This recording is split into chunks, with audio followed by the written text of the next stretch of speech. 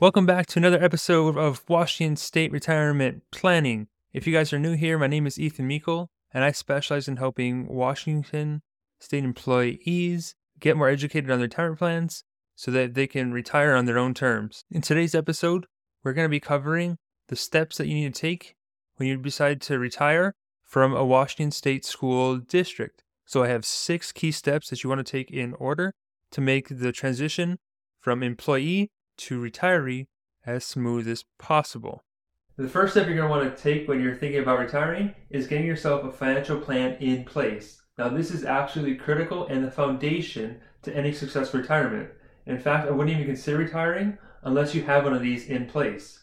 And when I say retirement plan, I mean something you can hold in your hand that's written out, and it's going to lay out your cash flow. So every single dollar you're going to be making from now until the day you pass away should be accounted for, as well as the tax treatment of those dollars. And you should also have a risk analysis to make sure you're not taking on too much risk in your portfolios. So there are a couple of areas that I see people misstep on this first step, and that is waiting too long until you get your retirement plan in place.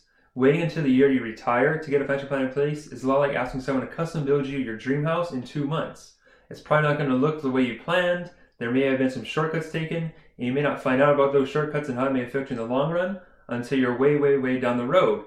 Similarly, when you're building a financial plan and you retire, there's not a lot of time left to get that thing together, and a lot of options may have already passed you by that could have made a big impact on your retirement plan.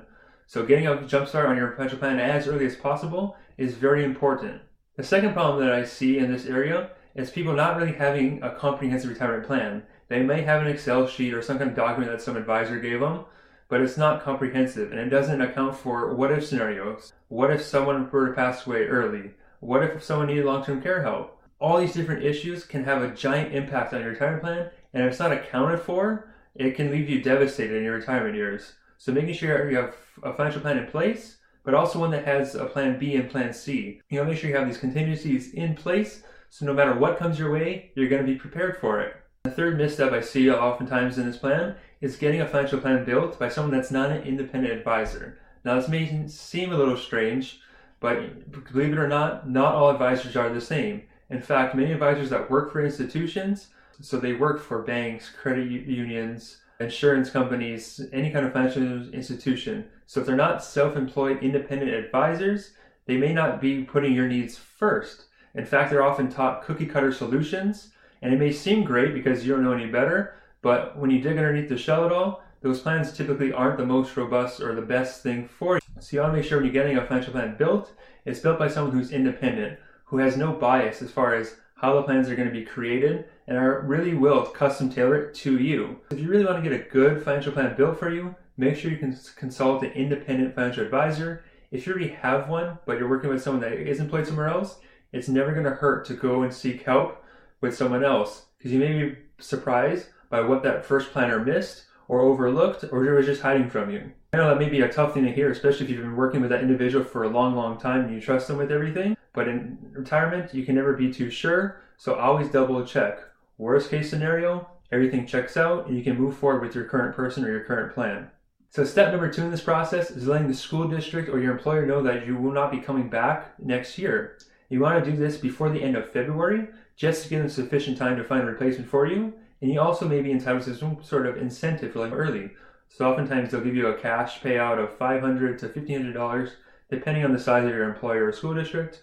So as soon as you know that you're planning on retiring, let them know ASAP so you're not going to miss out on that cash incentive. Now, step number 3 in the financial planning process is contacting the Department of Retirement Systems and asking for your application for retirement. Now, this step is only needed if you'll be collecting your pension this year or the year you plan on retiring on. So if you plan on holding off collecting your pension because you're just going to transition into a different industry, or you're not eligible for your pension yet and you have to wait a couple years until you hit a certain age, then this step is not going to apply to you. You're going to hold off on this step until the year you're going to want to collect that pension. But assuming that you are going to collect your pension this year, you're going to want to ask for that application. And when you get it, you're going to want to fill it out as soon as possible and get it back to them so they can process it. So with step number 3, you're going to want to do this typically in between March and April. So you want to give the state sufficient time to give you that application, because it does take them quite some time to actually get the application to you. So whether you're doing it by mail or over the online portal, they still can take weeks to make available to you. Now, there's a couple of key dates that you're going to want to know about, and some of them have changed because of this new SED plan and how it will affect your healthcare. So the first date is they're going to ask you for your separation of service date. Typically, it's going to be the last day that you're working. Most people just use June 30th as a catch-all. Then we have the date of retirement. So depending on the date that you put, that's the month that your pension is going to start up in. Now, up until this year, we've always recommended collecting on July 1st, just so you can start getting that pension as early as possible. However, with this new SED plan in place, as soon as you elect your retirement date and start collecting your pension, you're no longer eligible to be on your employer's health insurance, so you have to go private. So most people just go with the PEB plan after retirement, and we'll cover that in a little bit. But basically, if you want to collect on July 1st now, you now have to pay out of pocket starting in July for your medical. Now, this will make sense if your pension is more than your medical needs. So your estimate on your pension, say $2,000 a month, and for you and your spouse, the estimated medical cost is $1,200 a month, you're still going to net about $800, and in that case, it probably makes sense to collect right now. However, if your pension is going to be less than what your medical cost is, or maybe you just don't want to take the money early, then you're going to want to wait till September 1st. Because if you wait till September 1st, you're still going to be on your employer's insurance for July and August. Once you start collecting your pension in September, then you'll have to start paying out-of-pocket medical costs at that time. Also, it's important to remember when your birthday is. So for example, if you don't turn age 62 until October, but you file for your pension to start in July and you're not 62 yet, you're going to get hit with some sort of penalty. So it's important to keep those dates in mind as well. Alright, so step number 3 is just filing for your retirement benefit from the state as early as possible, usually by March or April. So step number 4 now is getting your medical squared away. So for most people, when they leave employment from the state, they're going to go on the PEB system. That's the Public Employees Benefits Board. And it's basically similar healthcare coverage that you're currently on, just continued on after retirement. Now, if you're retiring before age 65, this is going to be your primary healthcare system. If you're going to retire after age 65, PEB is going to be your second to pay or supplemental plan. So Medicare would pay first, these would pay second. Of course, you may feel free to shop around and choose what's best for you, but in my experience, all of my clients have always chosen to go with PEB, and they absolutely love it, and they almost pay nothing out of pocket when they have to get any kind of medical coverage. So I highly recommend you consider PEB when you transition to retirement, and consider the prices in advance, and really want to choose the plan that's right for you. So there's a number of different plans available in that PEB system, and really it's up to you, because only you will know your own healthcare needs as far as what plan is going to work best for you. When it comes to PEB, you're going to want to file for that benefit to start within 3 months. So you want to do this usually in April or May, when you want to start filing and letting PEB know that you're going to be going on coverage if you're going to start collecting your pension in July. Now, if you're going to wait until September to take your pension, you have a couple more months. You don't have to file for PEB until the summer. Also, when it comes to PEB, you actually can delay taking coverage until a later date. If you're on Plan 3, you just have to fill out the right forms. If you're on Plan 2, however, you have to start taking your PEB coverage right away. Step number 5 is making sure you know when you're going to file for your Social Security benefits. Whether you're going to file for this year or wait a couple more years, you want to know exactly when you plan on taking it. And that question is going to be answered originally in step number 1 when you have your financial plan in place, when you lay out all the different alternatives of when to collect and what's going to be best for you. And when you go to file for your Social Security benefits, you want to give them a whole 3 months notice at a time of when you're going to collect. Typically, it's easiest if you wait till January 1st to collect, just so you get a fresh tax year to start off on, because sometimes if you make more income than you're allowed to, your Social Security benefits could be penalized. Now, typically, it's not going to be an issue if you don't start taking your Social Security until after you're done working.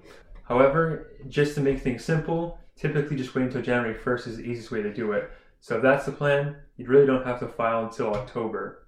If you're over 65 when you're going through this process, this is also where you'll register for Medicare. And if you're planning on working past this and we cover another employer, at least enroll in Medicare Part A. It's free once you're over age 65. So step number 6, the final step in this process, is deciding what to do with all this money you have accumulated. So this whole time you've been told, or actually been forced if you're on Plan 3, to save for your retirement.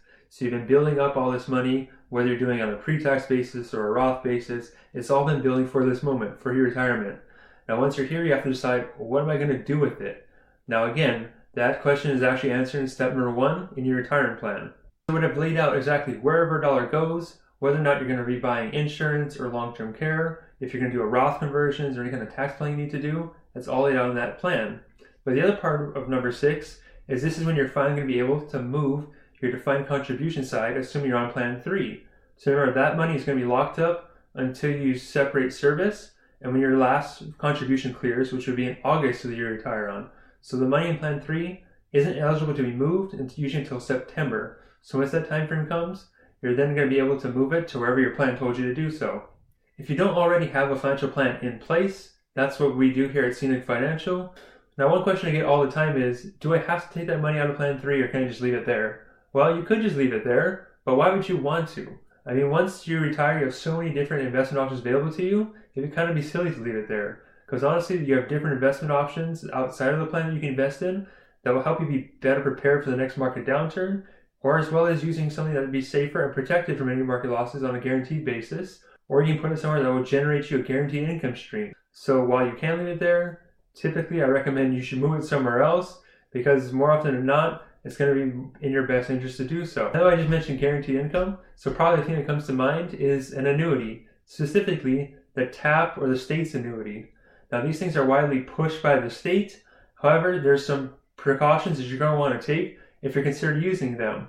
So again, it starts with step 1, getting a plan in place to see even if you need an annuity and if that one's actually going to be the right one for you. Because there's pros and cons with everything that you do. Now, however, your situation is different. So you want to make sure that you look at this thing really hard with a professional to make sure it is going to be the right step for you if you're considering using that kind of annuity. And if you're not sure exactly where to start, where to find an independent advisor, or where to get a plan built from, that's something that we do here every day at Scenic Financial. So me or one of my partners will be happy to do that for you. And to be honest, most of the financial plans that I see being built by people who don't specialize in working with school employees, they have no idea at all how your school pension or system works, so they typically leave it out of the entire financial plan, if they even have done one for you to begin with. And your state-specific retirement plan accounts for 30 to 80% of your entire retirement income. So it's really important that you're working with an advisor that specializes and knows your specific situation so they can build into the plan so nothing gets overlooked or missed. All right, so there you have it. Those are the 6 steps that you're going to want to take if you're planning on retiring from a Washington school district. Now, if you found value in this, please share it with a friend to help us spread the word to more state employees. If you want to go more in depth on these things, look at other topics. We have a blog site that's completely educational, dedicated to Washington state employees. Just go to WashingtonTRSPERS.com to view it. That's WATRSPERS.com. Now, I actually just finished creating a little roadmap so you can visually see step by step what steps you need to take when you're retiring. So this little roadmap will outline steps you need to take 9 days before retirement, as well as 90 days after retirement, so you don't miss any key deadlines. If you want a copy of it, you can go ahead and get it on our website, WashingtonTRSPERS.com. I'll catch you guys all next time, and remember that your future depends on what you do today. All right, before I sign off, just a real quick legal disclosure that we're required to say as licensed fiduciary advisors. So remember that this is a podcast. It is designed for educational and entertainment purposes only. I don't know you personally, therefore I cannot give you any personal advice. So please don't take anything that we say on the show as being personal, financial, legal, or tax advice. If you want that kind of stuff, make sure you seek out a professional so they can help you with the strategies and investments that are right for you. Also, please remember that despite the name of our show, we are in no way associated with Washington State or the Department of Guidance Systems or any other Washington employer. We're a private-owned firm that specializes in working with Washington State employees, which is why we know so much about this stuff. So remember, we don't work for the state in any way, shape, or form, so please don't confuse us as being an official representative of the state. All right, that's it for the legal stuff. I'll catch you guys all next time.